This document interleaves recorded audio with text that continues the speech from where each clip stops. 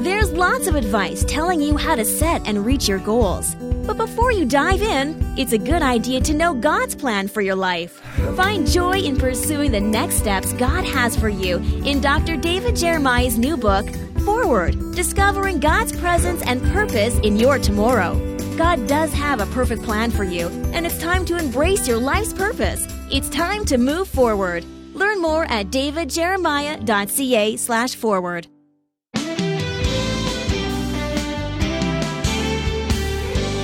How do you define greatness, fame, power, award-winning skill as an actor or athlete? Jesus has a very different definition of greatness, as Dr. David Jeremiah shares today on Turning Point. The kind of greatness defined and demonstrated by Jesus is in short supply in today's world. But with His help, you can achieve it.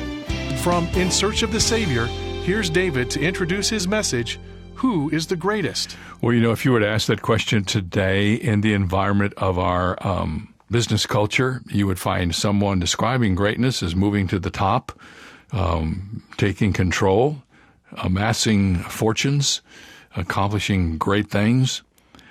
But Jesus had a different perspective. Jesus actually one time said this. He said that the way up is the way down. If you want to be great in my eyes, you have to be a servant. Servant leadership actually is rooted in the Scripture. It's become sort of a popular discussion these days because in the business world, in the popular motivational world, servant leadership comes up. Hardly ever gets attributed to Jesus, but that's where it started. Jesus is the one who said that if you want to be first, you got to be last. And we're going to learn about that as we talk about who is the greatest today on Turning Point. So before we get there, let me tell you about our resource for the month of November. Near the beginning of his public ministry, Jesus challenged his followers to search the Scriptures, for they testify of me. What he was saying when he said that was, I'm in all of the Scriptures, Old and New Testament, every book. Most people don't believe that, but O.S. Hawkins does. And he's written a book called The Bible Code, Finding Jesus in Every Book in the Bible. And he goes through every book, Old and New Testament, and he shows us where Jesus shows up. Now, that's easier to do in the Gospels and in the New Testament. But when you're talking about Old Testament books like Amos and Haggai and some of those books, it's not as easy, but he shows us where it is. He will find for you the picture of Jesus in all the books of the Bible, and it's all detailed in this beautiful leather-covered gift book called the Bible Code. When you get this, you'll start reading it, and you won't be able to put it down because you'll want to find out what's next in the next book, and you'll be so surprised at the many places where Jesus shows up. And I want you to have this as your very own, and you can get a copy of it by doing one simple thing. Just make a gift to Turning Point during the month of November. I'm not going to tell you how much it should be. I would only ask you to do the best you can, but for whatever size your gift, just simply ask for the book, The Bible Code, and we'll send it to you as our way of saying thank you for investing in this ministry. Now let's get started with part one of Who is the Greatest. I have a little story to tell you. Today we're going to talk about the power of service, and I thought I would just begin with this story. A woman took her husband to the doctor's office. After his checkup, the doctor said, "Your husband is suffering from a very serious infection." Well, the husband was hard of hearing, and he said, "What did he say?" And his wife said, "He says you're sick." And the doctor went on, "But there's some hope." And he said, "Ma'am, I just need to help you understand what you can do for your husband. You need to reduce his stress. Each morning, give him a healthy breakfast. Be pleasant and nice and kind. And for lunch and dinner, make him his favorite meal. And don't discuss your problems with him. It will only make his stress worse. Don't yell at him. Don't argue with him. And most importantly, just cater to your husband's every whim. And if you do that, your husband, for the next 6 months to a year, if you do that during that period of time, I think your husband has an opportunity for complete recovery." And the husband said, "What did he say?" And she said, "He said you're going to die." Some people will do anything to avoid serving, won't they? As we've studied the book of Mark, we have learned together that one of the hardest things for any of us to face are the shortcomings or flaws in our lives. I think maybe it's been a shock to all of us, and even to me somewhat, having studied this many times before, that the disciples were far from perfect people. Oftentimes we think, oh, he's a disciple, he must have it all together. And we even think about that today. Oh, he's a disciple, which means he's closer to God, he's got it together. Well, how many of you have discovered with us so far the disciples don't have it all together? They're facing one flaw after another. In one place, it's their lack of prayer. Remember, they couldn't cast out a demon and they couldn't figure it out. And Jesus said, well, you can't figure it out because this kind of demon only comes out through prayer. They couldn't figure out what to do with their fear, and they just seemed to be so dull of hearing when it came to the things Jesus was trying to communicate to them.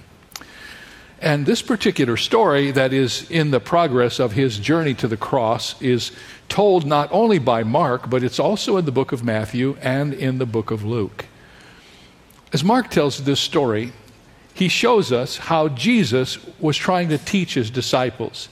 And I'd like to tell the story sort of in the same vein in which I see the Lord Jesus walking through this with his men. There are 4 characteristics of this. First, there's some information. Then there's an interrogation. And then there's some instruction, and Jesus finishes with an illustration. So with our Bibles open to Mark in the 9th chapter, we begin our reading today at the 30th verse with some information. The Bible says, they departed from there and passed through Galilee, and he did not want anyone to know it. Jesus and his disciples have gone now from the northern part of Israel, and they're going through Galilee, and Jesus is determined that he's going to reach his destination, which is Jerusalem, and ultimately his destination, which is the cross.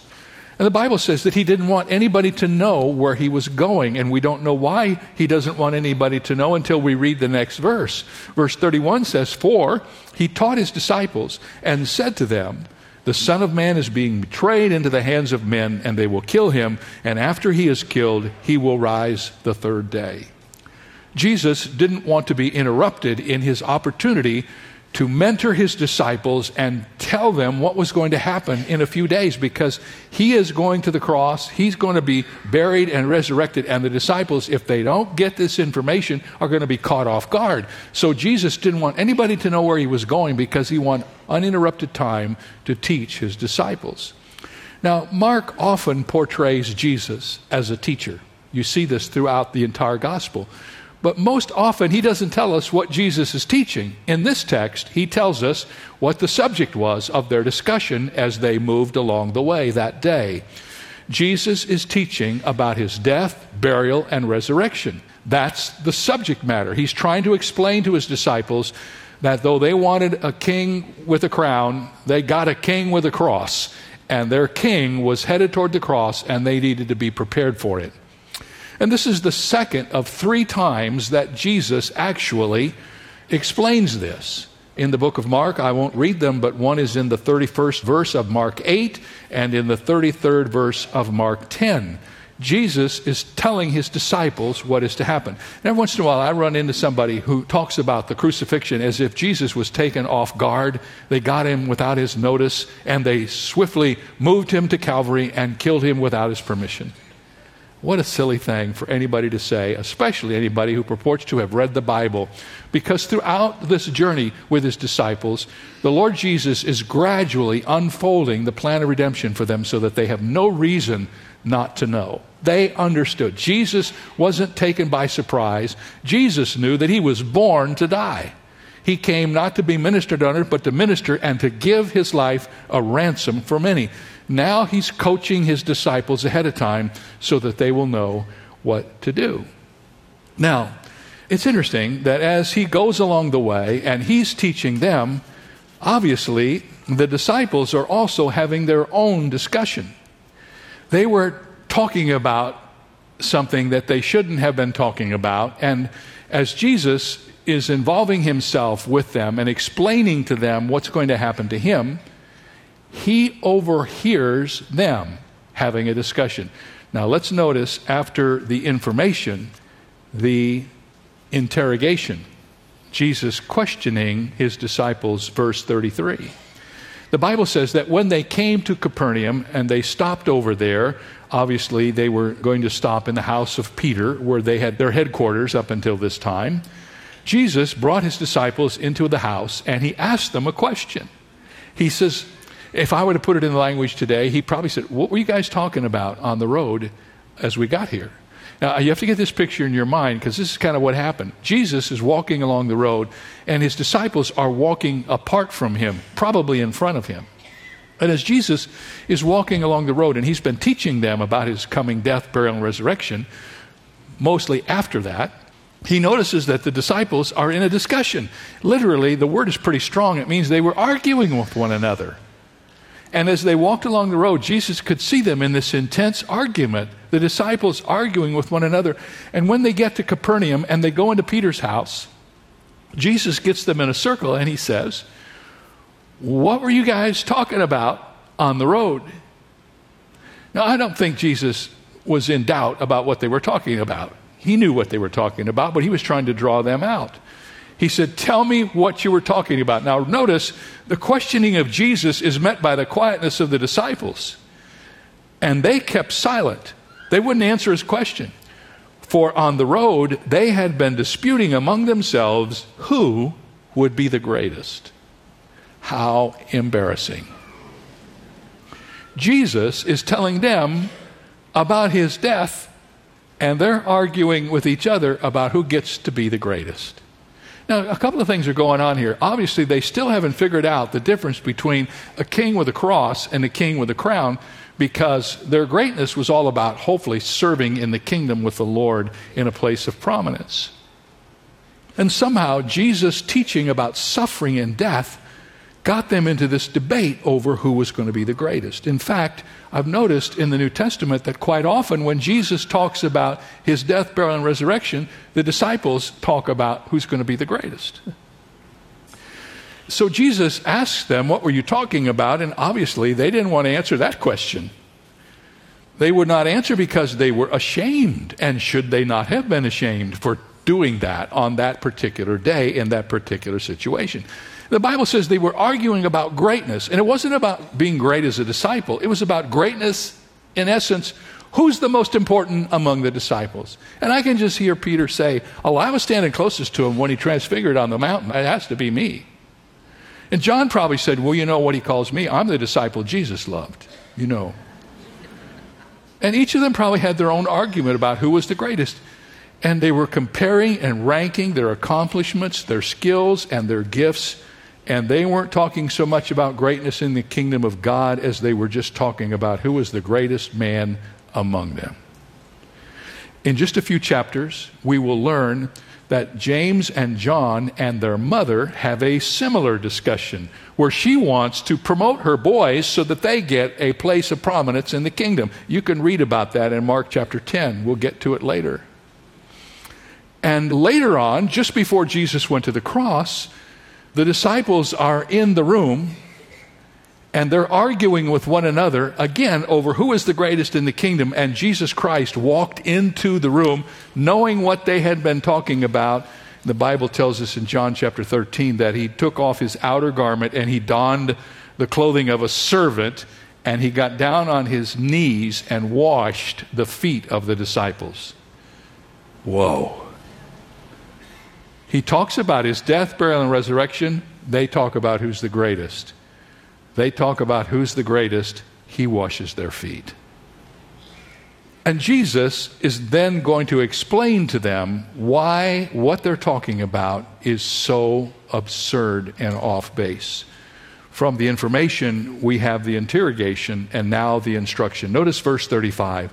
And Jesus sat down and he called the 12 and he said to them, if anyone desires to be first, he shall be last of all and servant of all. Now, doesn't that sound like a disconnect? How do you get to be first? By being last. Jesus does not tell his disciples to cease trying to be great. Instead, he redefines the meaning of greatness. He doesn't implore us to stop pursuing greatness. He demands that we pursue a specific form of greatness. He is encouraging us to desire, to pursue, to crave a certain kind of greatness that serves all. This is Jesus' definition of greatness. And of course, it's not an isolated thing in the text. I remember going through the scripture and being reminded of how many times this principle is recorded in the Bible. It's almost like Jesus wants to make sure we don't forget this. This is not only the key to what it means to follow the Lord, but as you're going to see in a moment, it may be one of the missing ingredients in our culture today. So let me just run through these scriptures quickly. If I were you and I'm taking notes, just write down the address and you can look them up and fill them in later. But here's just a sampling of where this is in the Bible. Matthew 20:16, so the last will be first, and the first last. Many are called, few are chosen. Matthew 20:26 and 27, whoever desires to become great among you, let him be your servant. And whoever desires to be first among you, let him be your slave. Matthew 23:11, but he who is greatest among you shall be your servant. Mark 10:43 and 44, you shall not be so among you, but whoever desires to become great among you shall be your servant, and whoever of you desires to be first shall be slave of all. Luke 9:48, whoever receives this little child in my name receives me, and whoever receives me receives him who sent me. For he who is least among you all will be great. Luke 13:30, and indeed there are last who will be first, and there are first who will be last. Luke 22:26, but not so among you. On the contrary, he who is greatest among you, let him be as the younger, and he who governs as he who serves. That's a sampling. That's not all. That's a sampling of the many times when Jesus taught this core, basic principle of the Christian life. And yet, isn't it interesting? We hear almost nothing about it in our culture today. Most people are quite surprised when they hear this, that the principles of leadership for believers is exactly the opposite of that for those who live in the culture. The basic concept of serving is found over 300 times in the New Testament, 130 times in the Gospels, and 170 times in the epistles. So the Lord did not save us to be sensations. He saved us to be servants. And he's giving us this principle so we will know how to function, not only in the church, but in our culture, so that we can know the joy of Christ-likeness. Here's the difference between what Jesus is saying here and where most people are in their understanding of leadership today. Let's just start with the triangle. If you start out in the business world today, men, women, graduate from college, maybe grad school, you get a degree, you're ready to go, you enter into the company at the lower level. Nobody starts up here, you start down here. And at the lower level of your company are the most people. There are more people down here on this level than any place else, the entry level. If you stay there and you progress in your career, little by little, you move up. And at every level where you move up, there are fewer people. The next level, fewer people. And all of a sudden, if you work hard and you know the boss's family, you get to the top. Amen? You get to the top. And all of a sudden, you're at the top of the triangle. And then you hear people say, it's such a good thing to be able to serve under him. That's what we say, isn't it? In the world today. I serve under, in the military, I serve under, we serve under people. That's the way the world views leadership. With a triangle. And the one at the top, at the pinnacle, looks out at his world and he makes this observation. Look at all the people who are serving me. And Jesus says, well, that's all right if you want to live that way in your culture, but that's not my way. Jesus says you have to turn the triangle upside down. Jesus says, he who will be the greatest among you, let him be the least. That doesn't mean the least in dignity, the least in popularity, the least in ability. It means you understand that in the biblical sense of leadership, it's not how many people are serving you, it's how many people you are serving. That is servant leadership. That's biblical leadership. That's Jesus' kind of leadership. Jesus says if you want to be great in the kingdom of God, don't ask the question, how many people are serving me? Ask the question, how many people has Almighty God allowed me to serve. And we began to understand the joy of serving as we began to institute this principle in our lives. Greatness is waiting on believers in the form of common and simple tasks. The more common and humble the task, the greater the deed. So Jesus said in Luke 22:27, I am among you as one who serves. Now please notice that Jesus is not teaching this principle in classroom. He's teaching it on a road. And where's that road taking him, you guys? It's taking him to Jerusalem. It's taking him to the cross. Jesus is walking out the lesson that he's teaching his disciples. He said, I did not come to be ministered to, but to minister and to give my life a ransom for many. What is he doing? He's walking toward Jerusalem. He's walking toward the cross. He's saying by his attitude, I'm not going to stay here and be your king with a crown, because I understand that before I can be your king with a crown, I have to be your king with a cross. And in his servant attitude, he's giving himself up. The Bible says he gave himself up for us, so that we might be saved. That's what service is. And Jesus is living it out as he's teaching it to his disciples.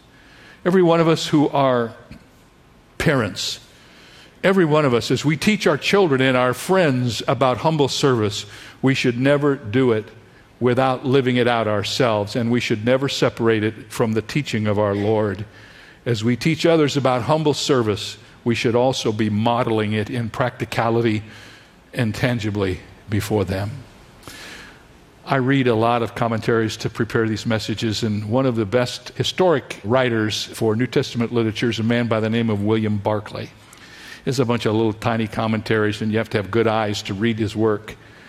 But he has a paragraph about this that I think we will all find very interesting today as we look out on a broken world that seems to be getting more broken every day. Listen to what he wrote. Every economic problem would be solved if men lived for what they could do for others and not what they could get for themselves. Every political problem would be solved if the ambition of men was only to serve others and not to enhance their own prestige. Can you imagine, my friends, what would happen if Washington could get a hold of that? If they would really understand that we elected them to serve us instead of serve their own political ambition?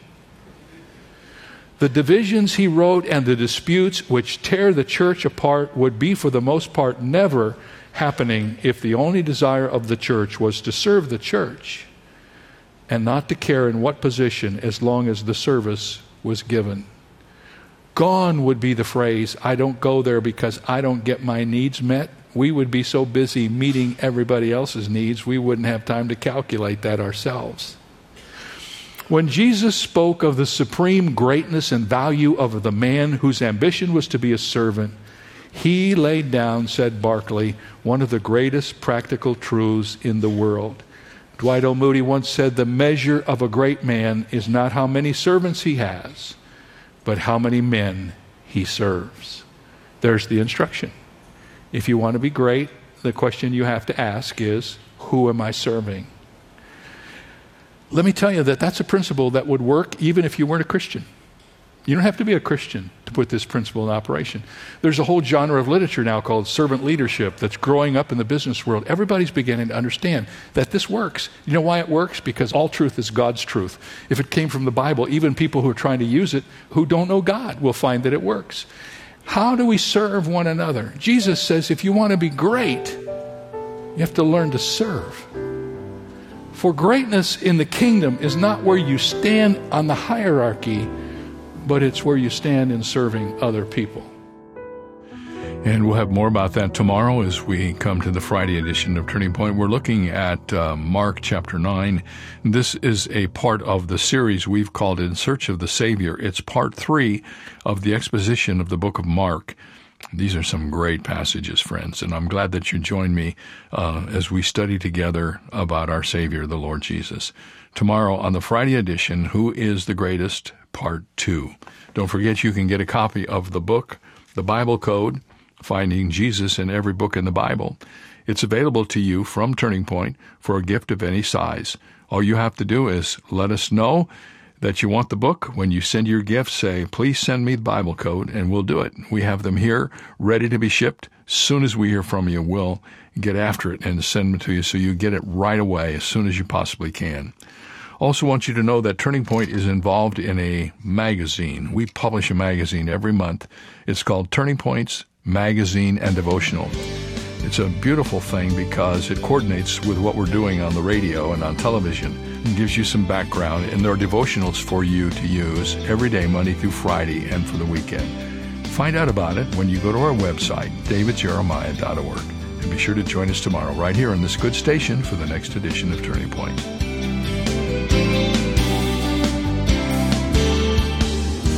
For more information on Dr. Jeremiah's current teaching series, In Search of the Savior, please visit our website, where you'll also find 2 free ways to help you stay connected: our monthly magazine Turning Points and our daily email devotional. Sign up today at davidjeremiah.ca/radio. That's davidjeremiah.ca/radio. Or call us at 800-946-4300. When you do, be sure to ask for your copy of O.S. Hawkins' new book, The Bible Code, Finding Jesus in Every Book in the Bible. It's yours for a gift of any amount. You can also purchase the Jeremiah Study Bible in the English Standard Version, the New International Version, and the New King James Version, filled with helpful notes and articles by Dr. Jeremiah. Visit davidjeremiah.org/radio for details. This is David Michael Jeremiah. Join us tomorrow as we continue the series In Search of the Savior, here on Turning Point with Dr. David Jeremiah.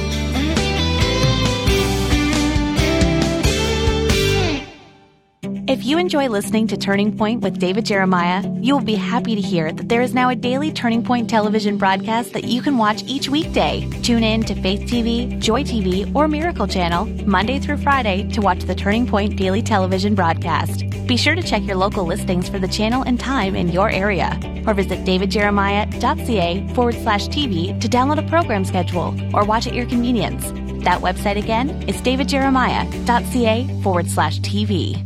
If you're looking to enhance your personal or group Bible study, look no further than the Jeremiah Bible Study Series. In each volume, Dr. David Jeremiah helps you understand what the Bible says and how to apply it. Along the way, you will gain insights into the text, identify key themes, and be challenged to apply the truth found in Scripture to your life. Get your copy today. Learn more at davidjeremiah.ca/study. That's davidjeremiah.ca/study. If you've enjoyed today's program with Dr. David Jeremiah, you might be interested in hearing it again at your convenience. Stay connected to Turning Point by visiting our website at davidjeremiah.ca or by downloading our free Canadian mobile app. The app can be found by searching for Turning Point Canada on your smart device app store. Create an account and order digital resources from today's program with easy one-click checkout at davidjeremiah.ca. It's time to move beyond the regrets of yesterday and the problems of today, and instead discover that your best days are ahead. Don't miss David Jeremiah's It's Time to Move Forward online special. Dr. Jeremiah is joined by Sheila Walsh, Levi Lusko, and Anthony Evans as they share a message of hope for today. Hope to see the future with great expectation, to stand firm in the promises of God, and to move forward no matter your circumstances. Available to watch right now at davidjeremiah.org.